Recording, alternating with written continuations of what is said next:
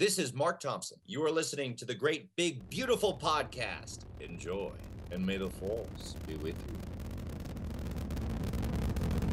Have you ever been to Disneyland? Affirmative. That was definitely an e-ticket. I can't believe all the new gadgets they've got now.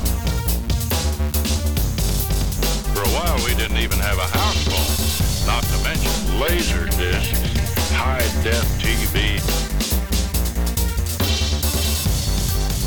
You are listening to the Great Big Beautiful Podcast. This week on the show, When I look at the roadmap, I mean, I see things expanding, and like this is just the start. It is just the start. This is just the start. Yeah. Well, I mean, even something like Freemaker Adventures. I mean, this was not announced until last April. Yeah. So there's things, there's all sorts of things in the works that are at all levels of development that are just people are just not going to be ready for. here are your hosts, Jamie Green and Justin Connors. Welcome to the Great Big Beautiful Podcast. You can find us on Facebook, facebook.com/the GBB Podcast. Find us on Twitter @the GBB Podcast. I am Justin, and I am with Jamie. How you doing, Jamie? I'm doing well. How are you doing? I'm doing good. Yeah. I'm doing okay. We had some mishaps today recording, but that's okay. Technical issues. But we're here. Can't trust it. You know, modern technology just gets in the way. Those kids, I think it was a teenager's fault. It must have been. Yeah. Those young No, whippersnappers. No, for sure. We'll have to blame it on that. So, Of course. this week we are interviewing the one, the only Leland Chee, and how cool is his title? Yeah, keeper. Well, I mean, it's not his official title, Oh, but yeah, come like on. I would be totally putting that on my business card. Yes. Keeper of the Holocron. Keeper of the Holocron. Like, does he not have the dream job? What do you think? Yeah, no doubt.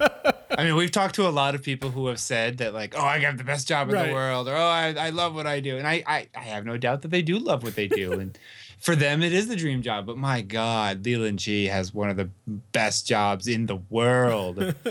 Well, He just tracks Star Wars. Like, he figures out, like, where are the holes, where are the inconsistencies, you know? Like he says, you know, like, who's right-handed? What color is this person's lightsaber? Right. What weapon do they hold, you know? how much knowledge does this guy have in his head? Well, that's why he had to write it all down. Yeah, I mean, but I mean, you gotta believe he's, you know, Oh, he's yeah. the quiz master when it comes to Star Wars, right? Oh yeah, I mean, I'm sure he can sit in a meeting and just spout off any, you know, arcane piece of minutia that somebody Right. needs to know, you know, like, we're going to go to this corner of the galaxy and what planets are close by, and he probably knows, you know. It's just amazing. It's crazy. And so It really is. And so we've been trying to get Leland Chee on our podcast, I think for a while now. For a long time. And it's finally happened, and we are so excited to bring you the interview. Jamie, is there anything else you want to say about him before we do? Everybody knows who he is. Or? Well, he was Yeah. he was part of the team that worked on the Lego Star Wars, the Freemaker Adventures. Right. So he we started off talking about that because he was the story group. I don't know if he was the liaison, the representative, but he. As part of his duties on the story group, he oversees, you know, the Lego Star Wars properties as well. So he was kind of integral in making sure that the story in the Freemaker Adventures didn't contradict anything else that we've seen. Didn't, you know? I mean, it's a like from what it sounds, it's a little bit looser in what they can get away with in the Lego Star Wars stuff. It doesn't need to be totally tied to, you know, the films and the episodes, but still they make their own internal sense and they have their own logic. So, yeah, we talk about that, and we talk about his history with Lucasfilm, and we talk a bit about the story group. And man, we just scratched the surface of what he knows. Like there's so much he's not allowed to talk about, and it was painful to not be able to get to it. And it was also painful when I mistakenly called episode 7 episode 8. Well, that's That was okay. painful. That was painful, but you know what? It's okay. It's an honest flub. You were thinking, No, I wasn't- he knows everything I about know, episode well- 8, and I want to ask Well, him. and that's the thing you could tell when I listen, guys. When I ask it, I'm not going to edit it. You can tell that he's like episode 8. I'm not going to talk about episode 8, but I meant episode. Like in my head, I said episode 7. Yeah, no, but secretly you really just wanted to ask. Yes, well, I was hoping you'd give us the plot, right? Yeah, exactly. Like, who dies in episode 8? I mean, who are Ray's parents? You're going to tell us, right? No. See, that's the thing, is we just talked to him for half an hour, and he knows. He knows it all. And as a special bonus, after the interview with Leland Chee, Jamie sat down in our virtual studio. It's kind of like a real studio. Yeah, well, I mean, you got the mic, you got the headphones. I got a lot of books which sort of act as soundproofing. Like they muffle the sound a little bit. Right. So Jamie sat in his virtual studio, I guess we'll call it. That's what we'll call it from now on. I think so. Jamie sat down with the executive producers and showrunners of the Freemakers as well, which is what we talked about. The Freemaker Adventures. The Freemaker. Right. Oh, I'm sorry. Kick me off the canon. Yeah, I got a chance to talk to Bill Motz and Bob Roth, who are the executive producers and showrunners, as you just said. And it's awesome. I've seen the first episode, which is all that was available at the moment, and it's fun. Like it's the first Star Wars Lego, because there have been some Marvel Lego stuff that's been telling original stories, but it's the first Star Wars Lego property that's telling an original story.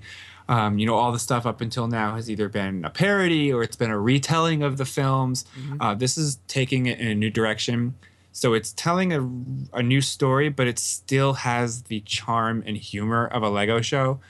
So if the way I can describe it is, imagine Rebels set in the Lego universe, right? With a lot more humor, and it's funny. It really is funny, and I really enjoyed it, and it's a lot of fun, and I'm looking forward to the rest. And Bill and Bob are just, they're super into it. They're big Star Wars fans, big Lego fans.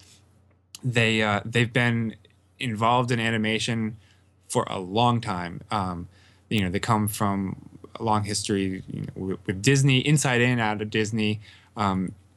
What immediately endeared them to us is that both of them began their career writing for Darkwing Duck. Yes. Which means they're instantly awesome guys. Yes, I only had a limited amount of time to talk to them, and I didn't get a chance to talk to Darkwing Duck, but I wanted to throw that out there. That they did. That was both of them. For both of them, is their first professional writing experience was on Darkwing Duck, which means they're awesome.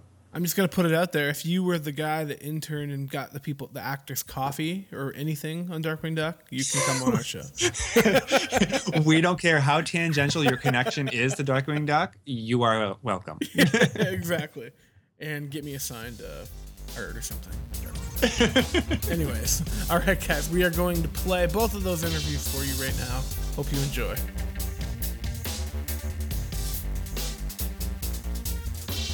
Leland, thank you so much for taking the time to chat with us. It is a pleasure to have you here. No, my pleasure.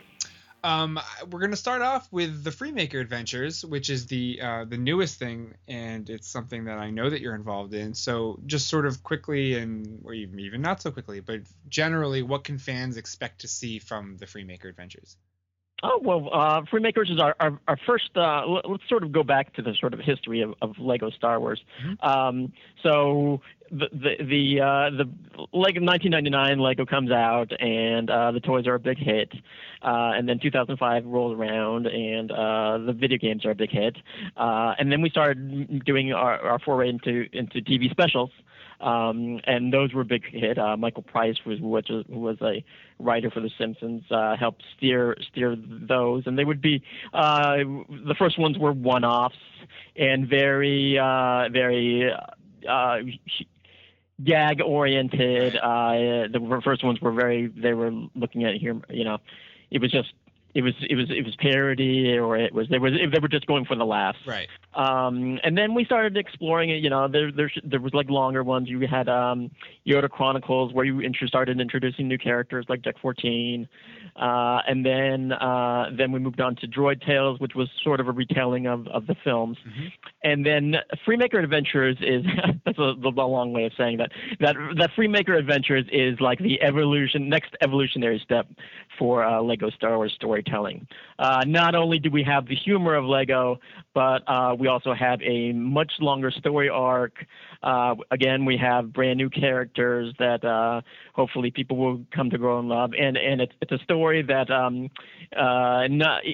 it's a continuing story. So not only will you get enjoyment by watching the episodes individually, but there's the connective tissue between. There's a thorough line that will run throughout the entire season.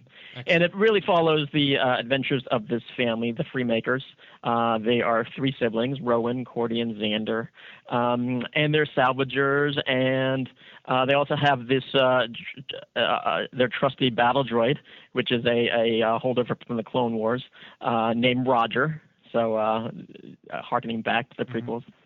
And again, a great character voiced by Matt Wood, who also did the battle droids in the Clone Wars animated series. He also voiced Grievous in the films. And so it's kind of great. You've got this core family, and they go on this great adventure. You find out that Rowan has this special, unique force ability, and it takes these scavengers on a adventure that they had never anticipated, and it would just sort of change their lives. Yeah. So I mean, you just did that great overview, and it's a brand new original story, new characters. Where did that idea first come about? Well, the showrunners of the show are Bob Roth and Bill Motz. They are veterans of TV animation, and it was really when Lucasfilm and Lego decided to do the show, they were the two that were brought on board, and they were the ones that came up with the general story conceit. Okay. And then they brought that to Lucasfilm, and then from that point on, the Story Group and Lego and Bill and Bob and the writers who were eventually brought in helped shape the story and then the arc for the season. Okay. So what is your role for the show? My official title as part of the Story Group is I am the keeper of the Holocron, which is so for the Story Group, for all of Star Wars, for all of Star Wars storytelling, I am the one that is helping to track the continuity, and I use this by they call me the keeper of the Holocron because the Holocron is this database that I maintain. Right. And this database tracks all the fictional lore that we create for Star Wars across all platforms, whether it be for movies, TV, video games, books, online, digital, you name it. If there's a new story, Star Wars story being told, it gets recorded in this Holocron. And so I'm looking at everything we're created and just sort of making sure that everything fits and it's cohesive within the universe. And sometimes we can make connections and we can bring things that haven't been used in a while from not only from the films and not from the other TV shows, but we can go back to some of our older Legends books and bring some of that back. So I am essentially the Star Wars resource that I bring the Star Wars expertise to the storytellers who, I mean, of course, there are Star Wars experts themselves, but there's maybe an even greater level of Star Wars expertise that I am able to bring. Yeah. And so I was brought in, and I've been working with Bill and Bob and Lego and the rest of the story. I would go to Burbank to attend the story conferences that they had with the writers. I will review scripts. And then what I'm really doing is just making sure that we're getting all the Star Wars details right. Making sure that we're using the right terminology, and when the Freemakers need a part for their ship, are they naming that part the right thing, that type of thing. Yeah. So is the Freemaker Adventures part of the official canon that includes the films, or is there a separate Lego Star Wars canon? Lego Star Wars is really it's its own galaxy with its own set of rules. Okay. The style of storytelling for Lego is very unique. It has a level of humor that the style of that the Star Wars films and TV shows like Rebels and Clone Wars. They don't have that degree of humor. They don't have that degree of the same type of heart that Lego's show will have. So it really blends the storytelling of Star Wars and the storytelling that we know from Lego and exemplified by things like the Lego movie, and then it brings it together in its unique form. So you're definitely going to see familiar elements from Star Wars. You're going to see characters that you recognize. You're going to see planets you recognize. You're going to recognize a lot of the technology. So it's going to, if you know Star Wars, you're very much going to understand that this is part of the Star Wars world. But again, they're Legos. I mean, there's no escaping the fact that the characters are Lego, and the show doesn't hide that fact. So you'll see a brick separator a physical brick separator that the characters use. The fact that the Lego characters have claw hands, they don't have fingers. Well, you know what, that becomes an element of it. That in addition to being able to take apart things and force build things together are just, I mean, that's just something that's unique to Lego Star Wars. Yeah. How did you originally come to work for Lucasfilm? So I actually started. I can remember the date because it was the day that the special edition came out. Oh wow!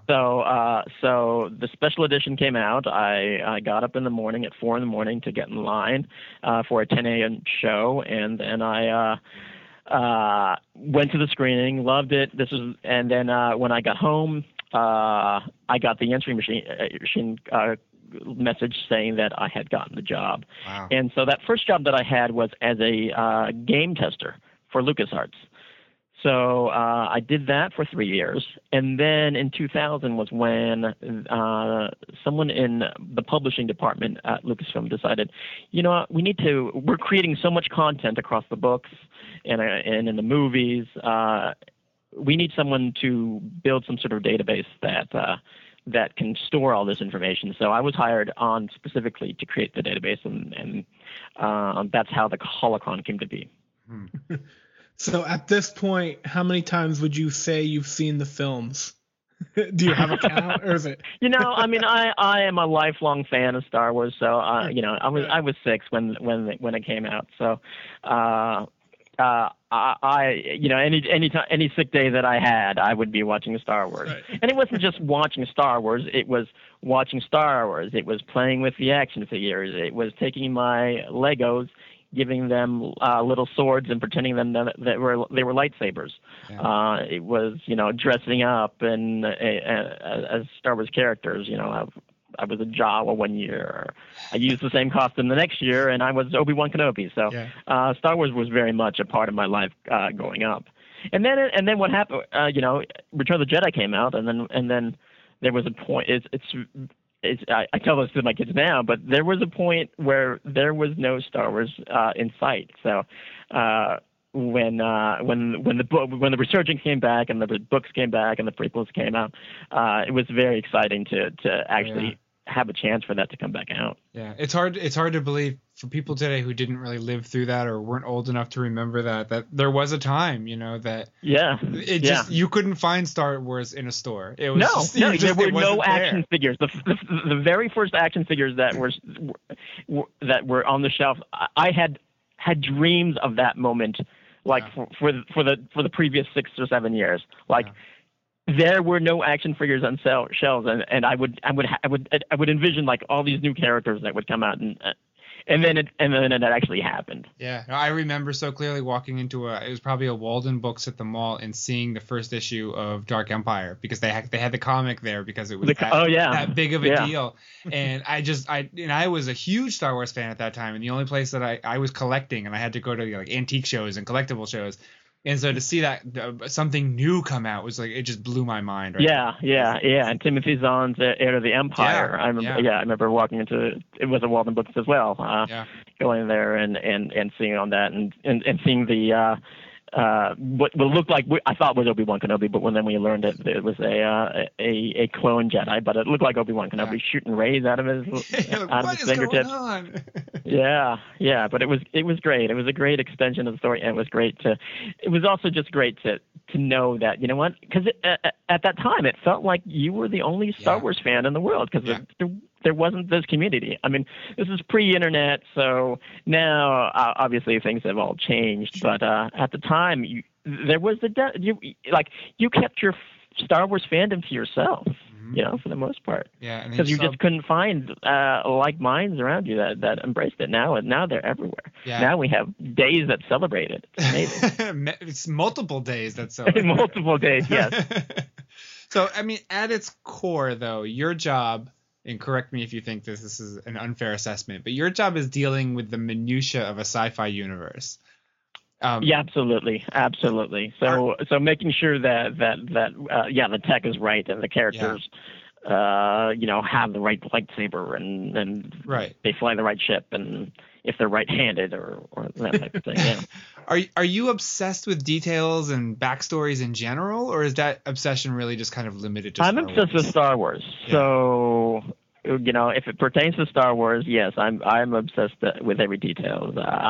I would always collect, all the trading cards and get all the books and try to find out all the details I could about Star Wars, because you just wanted to be an expert, and you wanted to just keep assimilating all this knowledge and anything you can get a hold of, to sort of just because you just wanted more. Yeah. I read that you said you're no longer really able to watch the films and enjoy them just as a fan, since you're too concerned with the details. Yeah, I said that, and then I watched Empire Strikes Back. I think we had a screening in here, and this was like for the last anniversary for Empire Strikes Back, we had a screening. And when I was watching it, I was just completely immersed. It was just like, and that movie, like. There's just so much surprise. Like every next step of that movie is another big surprise. Whether it's a creature or whether it's Han Solo coming up with this great plan to escape the Star Destroyer. Every little bit, the way that movie moves along and its pace is incredible. Yeah. Are you able to watch the new? Well, at this point, the new movie, or, anticipate watching the new movies? Are you able, do you think, to watch them and enjoy them because they're so new and you don't have this deep history with them? Or are you still, watching the backs, people in the background going, what's his story? Or what's that guy doing? One of the other things that has changed in my life is that now I have kids, and now which I assume you two guys do too, because of the name of your podcast. But having kids changes everything. Yeah. Watching Phantom Menace with my kids was a completely different experience than any other viewing that I had previous. Mm-hmm. I take my kids to the 3D release, and I enjoyed that screening with my kids. It was the first time that they had seen the movie. And the first time that they'd seen any Star Wars movie in the theaters. That was an amazing, and it completely changes your perspective. Yeah. What do you think it is about Star Wars, though, that makes fans crave these? I mean, they are tangential stories. One of it started off super detailed, and the way that Star Wars came out, it put you in the middle of the story without explaining. You had no idea what a Womp Rat is. You had no idea what Tosche Station was, but you were just like, wait, what is that? And then they dropped this bomb like, during the Clone Wars. Clone Wars? Well, what is that? And you had to wait. What, 20 years? 20 years? More than that, yeah. It's like to find out what the Clone Wars were. I mean, they seed all these little details, and then there were all these things that weren't revealed so much later. It was much different back then, and like now, like every single alien that appears on screen has a name, has a species, has a whole planet. Back then, it was just like, who's that guy? Okay, we know who Greedo is. Everyone knows who Greedo is, but unless there was an action figure of that character, you had no idea what to call that guy. And sometimes even there were action figures that you still had no idea who they were. I'm looking at you, Anamanamin, or however you say it. Anamanamin or Prune Face. We have a movement here that is trying to get Prune Face in anywhere we can. Somewhere. But why don't we see this? To the extent that you see it in Star Wars, of people obsessing about the details. Why don't we see that in other fandoms? Part of it is the way that we do Star Wars storytelling, because we have it in books and we have it in TV shows. There is just so much out there that you can enjoy, and you don't have to you don't have to read every single book. You don't have to watch every single show, but you can just grasp onto what you like. So if it's Star Wars Rebels, you can enter there. If it's Lego Star Wars, then you enter there, and hopefully Freemaker Adventures is going to be just a whole nother way for you to love Star Wars. Yeah. As a fan, not as a professional working in the Star Wars universe, but as a fan, do you ever feel bummed out that you're not going to be able to watch the new films like the rest of us, spoiler free and full of surprises? I again, being able to watch it with, seeing what I see day to day is not the same as being able to watch it with my family. Yeah. So that's a whole different thing. So whenever I get a chance to do that, I mean that was something that, after Revenge of the Sith, we never thought would happen. I thought, we did have, weekly viewings of Clone Wars and then later Rebels, but to have a movie and to have a movie that's going to come out every year, that's just so exciting. Yeah, it really is. I have to imagine that the excitement of knowing what the story is going to be and seeing the general public's reaction to that story, like when Episode 8 came out, must have been very satisfying for. Or yes, 7. Oh yeah, and it was there was a sense of validation as well, because the prequels hadn't been as widely as accepted as we had hoped. We wanted everyone to love them, and not everyone loved them. Sure, we had lots and lots of people. They were very successful, and there's people that love those movies, but then there were people that weren't so hot on that. So to have The Force Awakens and have the response be so pretty much universal was great and was extremely validating. Yeah. So you've touched on sort of what your role is there at Lucasfilm, keeper of the Holocron. And would you sort of say that is your specific role on the story team, that you're still sort of the keeper of the Holocron and making sure that all the details fit? Yeah, except that we've got a lot more content than I ever thought we'd ever have. And the extent that we were planning. Before there was a story group, what George did with the films and what he was doing with things like Clone Wars, that was pretty much his universe. He was only focused on that. He really didn't have much concern about what we were doing in the books and in the games. Mm-hmm. Sometimes we'd have sort of some of the games he might have seen some of the preliminary story stuff, but he wasn't overseeing the day to day. He wasn't looking at the minutia, and so. So the expanded universe was very much separate. What we had to do was with the expanded universe, if George did something in the films that contradicted something that we had done in the expanded universe, then we'd have to change the expanded universe to sort of match what he did in the film. So all of a sudden lightsabers can only be blue, green, purple, or red. Mm-hmm. That means that means these yellow lightsabers, we've got to take those out. Jedi can't marry. Oh, okay. Well, this Jedi that got married, well, you know what? Okay, we'll have to figure out, So there was a lot of that having to sort of retcon to compensate for what was being done by George in the films. Yeah. And so with the story group that's overseeing all the content in film and television and elsewhere, we don't have to retroactively make those changes. We can anticipate those changes. We can see things in one medium into another. So we can see things. We might be seeing things in books or in TV that you might not realize is something substantial until years down the road. Yeah. And the roadmap is if people knew what the roadmap looked like, they would just be floored. Yeah. God, to be a fly on the wall of that room has that.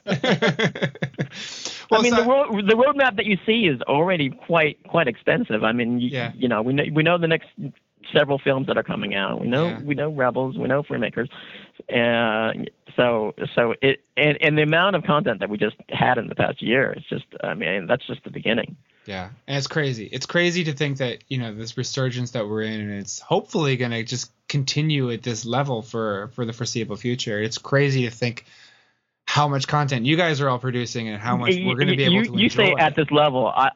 When I look at the roadmap, I mean, I see things expanding, and like, this is just the start. It is the start. This is just the start. Yeah. Well, I mean, even something like Freemaker Adventures. I mean, this was not announced until last April. Yeah.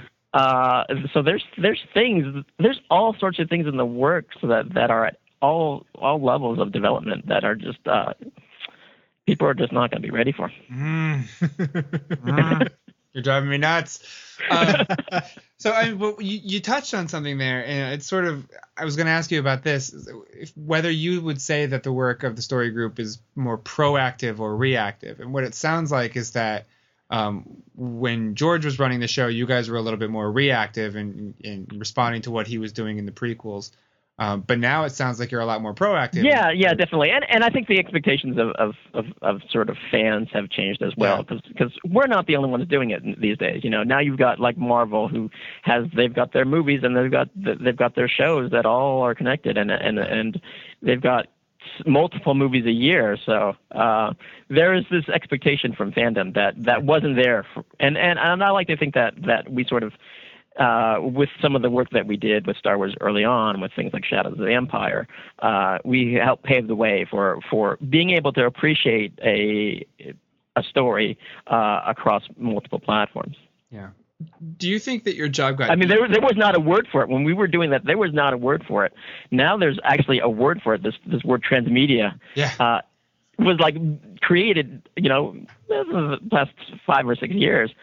We were doing that before there was even a word for it. Yeah. Now it's just taken off. That's sort of become the new normal. People are definitely trying. But no, I don't think anyone's had sort of like there's not the amount of storytelling and the attempt to make everything connect together the way that we're doing with Star Wars. Yeah. I mean, Marvel still has their comics are separate from their film and TV universe, and they've got also some animated shows that are you know, separate. They're off the beaten path. Do you think that your job as keeper of that holocron, has it gotten easier or more challenging once Legends was introduced and the new canon started? Well, it definitely got more challenging because of the amount of content increased exponentially. But at the same time, now I've got there's the whole team, the whole story team is there to be able to oversee this and to have that backing from on high. It's just been a great sort of burden off me from having to sort of try to do this on my own. Yeah. Are you guys collaborative? I mean, do you sit around the table and sort of kick ideas around, or do you all? Oh yeah, absolutely, and you work independently? Absolutely. I mean, those are the most amazing times. Yeah. Again, to be a fly on the wall. You mentioned fans and the expectations that they have. Wondering what your take on this is. Do you feel in your interactions with fans, either online or in real life, have they grown more entitled over the years? I mean, this is something that we're hearing more and more of. I mean, do you get frustrated that the internet gives every fan with an opinion? The thing is, I don't think it's any different than sports or politics. Yeah, I mean, people are passionate about the things they love, and you know, I don't know if entitlement is a true is an accurate description of what they're. I mean, it might sound like there's entitlement. It might and things like, you know, social media definitely give them a mouthpiece. But I don't think it's anything different than what was there before. It's just that they have ways to make us hear it, I guess. Yeah. It used to be. But I don't. There's passion in everybody about everything, and we're just lucky that for many people that passion is Star Wars. Yeah, you're lucky to be working in an industry and with a franchise that has so many passionate fans. Yeah, and it's still very much alive too. Yeah, and this is, having been through sort of, peaks and valleys of it as well. So we're definitely maybe we're at a peak, but maybe we can go higher. We'll see. Yeah. And then there's also so many opportunities. I mean, we do our Star Wars Celebration convention every year. Sure. That opportunity. And that's the other thing is, like, when I see fans at celebrations or at Comic-Cons, what I hear online is not the same as what I see in real life. Like, when people come up to me, they could be the same people that are saying certain things online, but in person, it's always much different.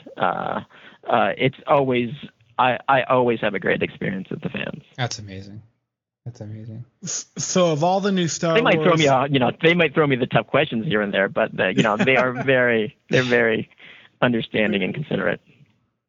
And which I mean, online you can definitely get away with much more. Yeah, absolutely. There's a different layer, anonymity online. Absolutely. That in person, it's completely different. Yeah. So of all the new Star Wars things that you can talk about on the horizon, what are you most excited about? I mean, I'm excited about Freemaker Adventures because that is, getting to see the reactions of people. I know they screened some the first episode at Legoland, and just getting some of the first responses from that. And it's this is like my favorite point is sort of like the anticipation of what the reaction was going to be. For Force Awakens, it was like that week leading up to the movie coming out. That is the best time. Like, that is my greatest high. Is that you are so close. So with Freemakers, that's where we are right now. It's like we are so close to people being able to get to see this that this is the great time for me. Oh, that's amazing. If you could say one thing to every Star Wars fan, what would it be? I would say thank you. Thank you for being a fan, and thank you for your passion, and thank you for loving the same thing I love. Yeah. Amazing. Leland, thank you so much for your time. This has been an absolute pleasure. I wish we could dig deeper, but I know that we can't.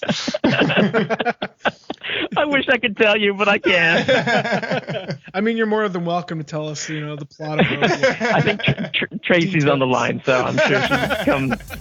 She's got stormtroopers trained on me right now.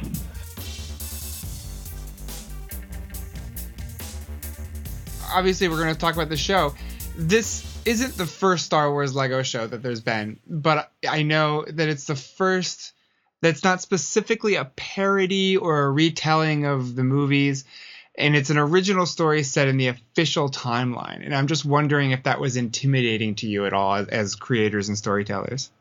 Yeah, not really. Yeah, it was really, really intimidating. It was the lightsaber that cuts both ways. It was intimidating and exhilarating all at the same time. Yeah. How could you turn down that opportunity? Exactly. So yeah, but one of the things that we did really excite us about, though, the idea was it was going to be original characters telling new stories set in that classic era that we love so much, interacting with some of the classic characters, but being in its own space as well, so that we could, go to new worlds and take on these new adventures, and that was really a cool thing to get to do. Sure. So how much of the show had been developed already when you came on board, or were you really there from the ground floor? We were Here's what they had: Lego Star Wars. Nice. And they said they did want it set in the classic era, sometime in the classic era, but the rest was up to us. And that was all we had heard. And so the funny story about it is we had heard rumors that this was happening, right? Mm-hmm. We're huge Star Wars fans. And Lego fans. And so we were pestering people that we knew, like, but we need, we want to have a chance at this. When do we, when can we talk to about, who do we talk to about this stuff? So at Comic-Con back in 2014, we were at an industry party, and we knew that one of the executives who works on the project would be there, and that we might be able to. But you've left out one important detail. All right. We were at a terrible industry party. All right. Oh, no. 80 people packed into into a room. It was fit for 20. Yeah, and it was sweaty. It was in a basement. It was just terrible. Yeah. Beer and so, and you couldn't hear a thing. So Bob saw Jermaine Turner, who was an executive at Disney XD, and kind of cornered him and said, "Tell us what they're looking for." And he said essentially, "They're looking for Lego Star Wars set in the original trilogy. Nothing else beyond that. Original characters. Go to it."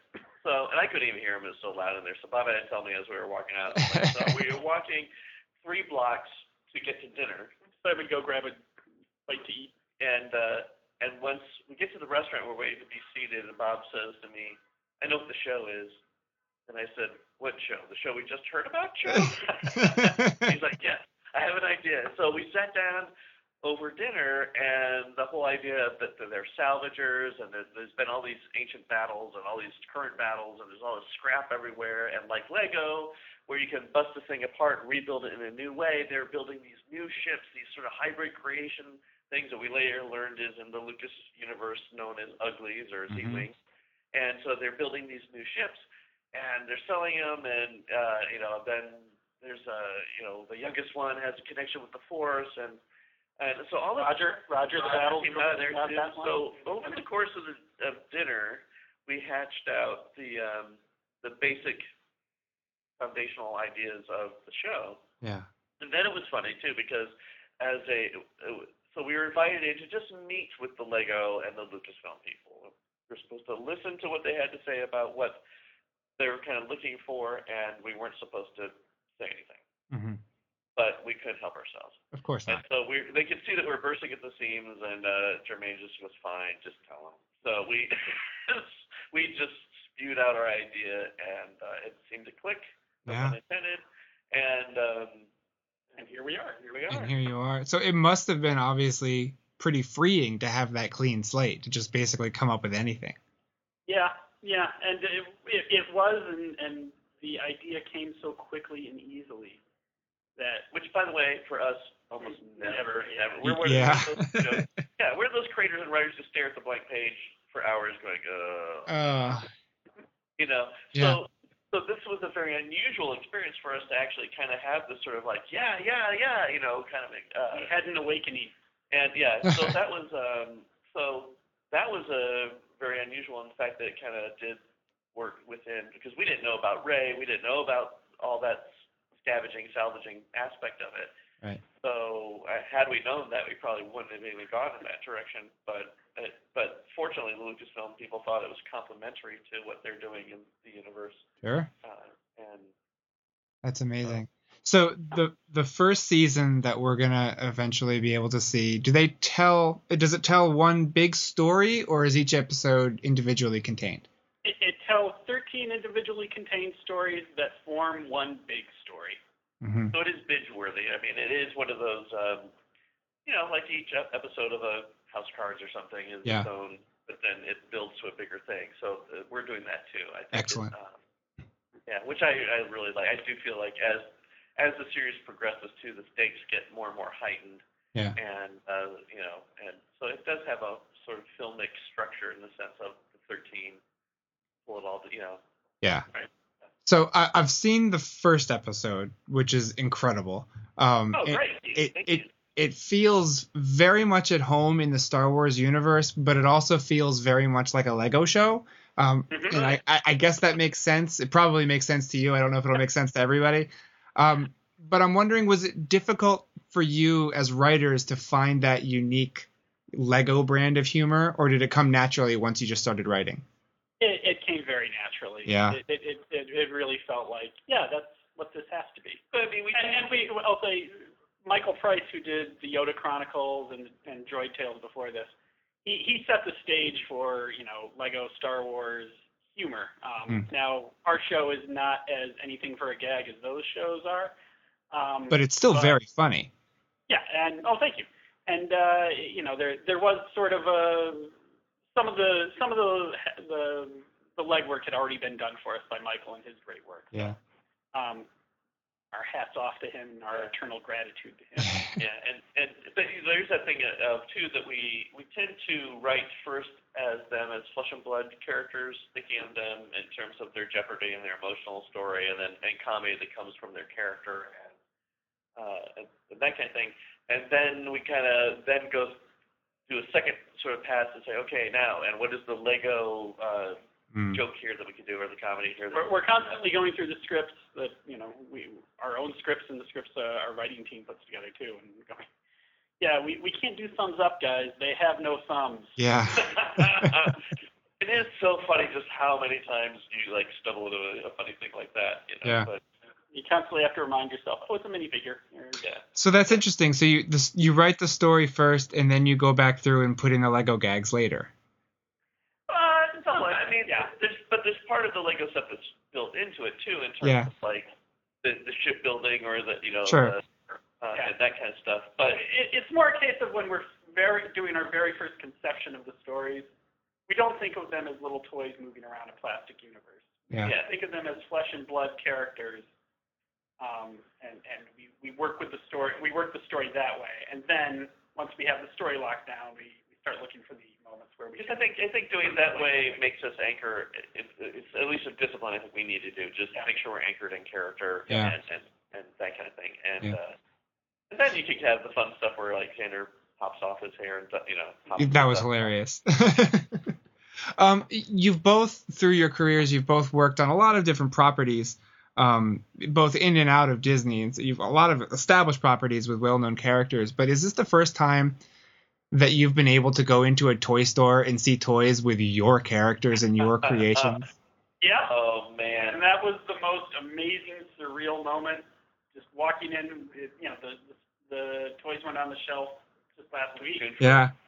We were there. We went right to the Lego store, and it was amazing. And the thing was, too, that we work out of Bob's Guest House, and it is full of Star Wars toys that and Lego that he's had since he was a kid and had collected his whole life. So, many, many decades of collecting. And we walk out of the Lego store at the Glendale Galleria, and Bob, with a slight catch in your throat, said, I have bought a lot of Star Wars toys in my life, but I never thought I would get to buy one from something I made. Yeah. And so, even building it and putting it together and all that experience, it's got to be unreal. Yeah, I gave my son a Star Scavenger, my younger son, and put it together immediately. And he was flying around the house, I think it was Monday morning, flying the Star Scavenger around the house and humming the Star Wars theme. Oh, how crazy is that? It's just one of the most amazing moments of my life. Yeah. So you both were Lego fans as kids, I gather. Oh, yeah. My playroom was the basement of our home, and on one wall was all my Kenner Star Wars toys, and then on the adjoining wall was all my Lego. It sounds like my house. In the middle where I'd make some, Lego bases for Luke and Han to hang out in. Yeah. Yeah, and I, my mom was from Denmark, and we'd spend, a number of summers in Denmark and going down to Billund to the original Legoland where the whole Lego headquarters is, and I would spend those summers sitting on my bed at my grandma's house and dumping a bucket of bricks and just building anything I could think of. And that's what I loved. I think that was part of my encounter with Lego was without the instructions per se to build anything really. I mean, I did have some kits to build a car or a boat or a plane or something, but for the most part, it was just a bucket of bricks, and I could build whatever my imagination thought of. Yeah. And I do think that even helped in my overall storytelling, creativity, sure. That kind of thing. Yeah. Outside of Star Wars, you can't answer Star Wars, but what's your favorite Lego theme? Boy. That's a good. I know what mine is, but I loved when I was a kid. I loved the space theme, the one that they based Benny off of in the Lego movie. I loved those sets so much. Yeah, and I love the Creator series. Nice. I built the Palace and the Palace Theater, right? Yep, the Palace Theater. And in fact, you can even find on YouTube a time lapse of me building that whole thing. Which is nice. Really, it's very self-indulgent of me, but anyway. but it was just I love those the detective agency thing that my son did, and that I was anxiously watching as he did it. But it was his. I couldn't do it for him. Didn't want it. But yeah, it was. So I love those. I just think those are amazing, and I'm often so surprised at how they can repurpose pieces. Like it's like I've seen that set. It's been in something else, and you could even take like the pistol and then sort of this wedgie piece and stick them together. And now you have a wall sconce. Yeah. It's crazy to me how brilliant they are in thinking of that. And there's so much story in those sets. Like the Parisian bakery has a whole proposal that's about to happen, and all that kind of thing. And I like this is so well thought out, and it's remarkable. It's great for storytelling while you're playing. It's just amazing. Yeah, absolutely. Yeah. So, speaking of storytelling, the two of you have tended to work together as a team, a writing team, a lot. Yeah. Is there a reason for that? Nobody else will have us. Yeah. That's probably it. No, we actually bonded at USC in a summer production workshop over our. We went there because George Lucas had gone there, and we bonded over our mutual love of Star Wars. Mm-hmm. And just found that our storytelling was compatible, and and I think we complemented each other. We aren't sycophants with each other. I mean, Bob is my harshest critic, and I'm his. Yeah. And I think also, I think the fact that we can be each other's sort of critical eye helps us get to a place in our own writing that is fairly strong, so that it can go to the next place. Nice. And we've just kind of developed. We're friends for one, but two, we've also kind of developed a shorthand. It's embarrassing when people watch us brainstorm, because we'll be like, "What if we did a thing?" And I go, "Oh, the thing like the thing? Yeah, the thing like the thing on top." Like, what are you even talking about? And then we'll do one of the do-si-dos, and it's done. Jamie, I'm sorry to peek in, but I think we have to wrap. Okay. Then can I just ask one final question? What are you guys most excited for fans to see in Freemaker Adventures? Oh, wow. Everything. I want them to see a Star Wars story told in a new way, and I want more less what I want them to see. What I want to see is I want to see families enjoying this together. I want to see this become something that kids and parents bond over. And that's my answer. Yeah, and for me, I think. And Graballa the Hutt. Yeah, Graballa the Hutt is pretty darn genius. The actor is Dana Snyder. Who? I was going to say, should we spoil or not? Yeah, that's fine. All right, it's the second episode. It'll be spoiled soon. But anyway, he. I love that guy. Is much. Incredibly funny, and the combination of his knowledge of Star Wars though is vast and deep, and so his improvisation on things is so brilliantly funny and spot on.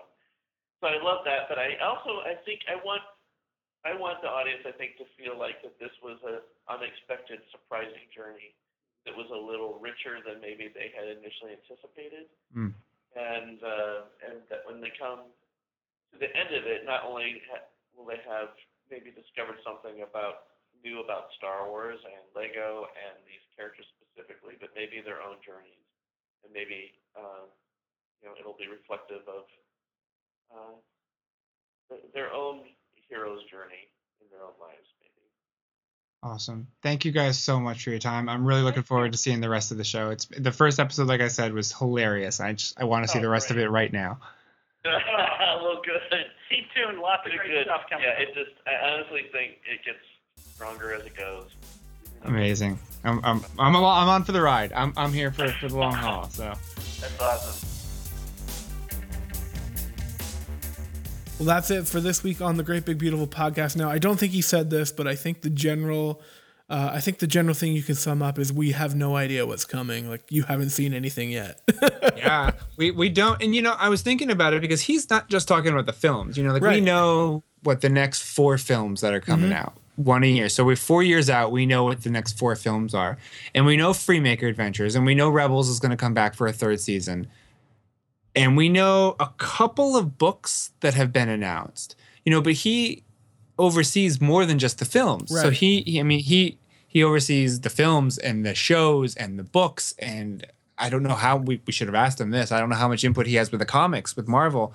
The video games, maybe? I don't know. Video games. Yeah. But just in terms of books, I'm since Disney took over and they started, doing everything, I've been following the books a lot closer than I did beforehand with Star Wars. And there have only been a handful of what they consider adult novels. Right. There have been a lot of young adult books. There have been a lot of kids' books. But there have only been a handful, fewer than 5, I want to say, right. Adult novels. And there's an Ahsoka novel coming out later this year that I'm really looking forward to. And I want to say that's another young adult novel. Wow. So, just in terms of books, I believe it when he says we're just scratching the surface. Because if you remember a few years ago, before Disney made the purchase, just the onslaught of Star Wars books that you would see in the bookstore. And they've really had sort of a metered release schedule so far. Right. With books, at least, So I believe it when there's there's probably several dozen in various stages of development at this point. And when he mentioned getting to screen The Empire Strikes Back in Lucasfilm in the theater that they have there, let me tell you, I got to see just the trailer for The Force Awakens. And if you got to see The Empire Strikes Back, that would make even the most staunch Star Wars hater into a believer, because that theater, the sound is just. I'm not trying. I'm going to brag right now. I got to see the trailer. Dude, if you got to sit in the Lucasfilm theater, you can brag. The sound in there, like when it hit, like the music hit, it just like in your chest, like boom. Yeah. Oh man, I can't imagine seeing The Empire Strikes Back there. It had to have been amazing. Oh yeah. So thank you so much for coming back week after week. Thanks for listening. If you liked what you heard, maybe give Leland Chee a shout on Twitter. Tell him you heard him on the Great Big Beautiful Podcast. We know that there's some people that do that every week, and we always appreciate it. Absolutely. And you can also find us on Twitter at the GBB Podcast, Facebook.com/the GBB Podcast, and call us. Jamie, you have our phone number. You can call us at 301-825-5653. Leave us a message. We won't answer the phone. We really want people to call. Like, come on, people. I know. Don't make us beg. We're not above begging, but we don't want to do it. We should maybe we'll get like special messages from people when we interview them for the voicemail. I don't know. Call in and find out the special message and leave a message. I don't know. We'll see. All right, guys, we will see you next week. Don't forget to hit subscribe. Don't forget to share. I am Justin at 140 Justin C. I'm Jamie at the Roarbots. And have a great week. Take care. This podcast has been a production of the Geek Dad Podcast Network. If you've enjoyed this content, please consider supporting us at patreon.com/geekdad.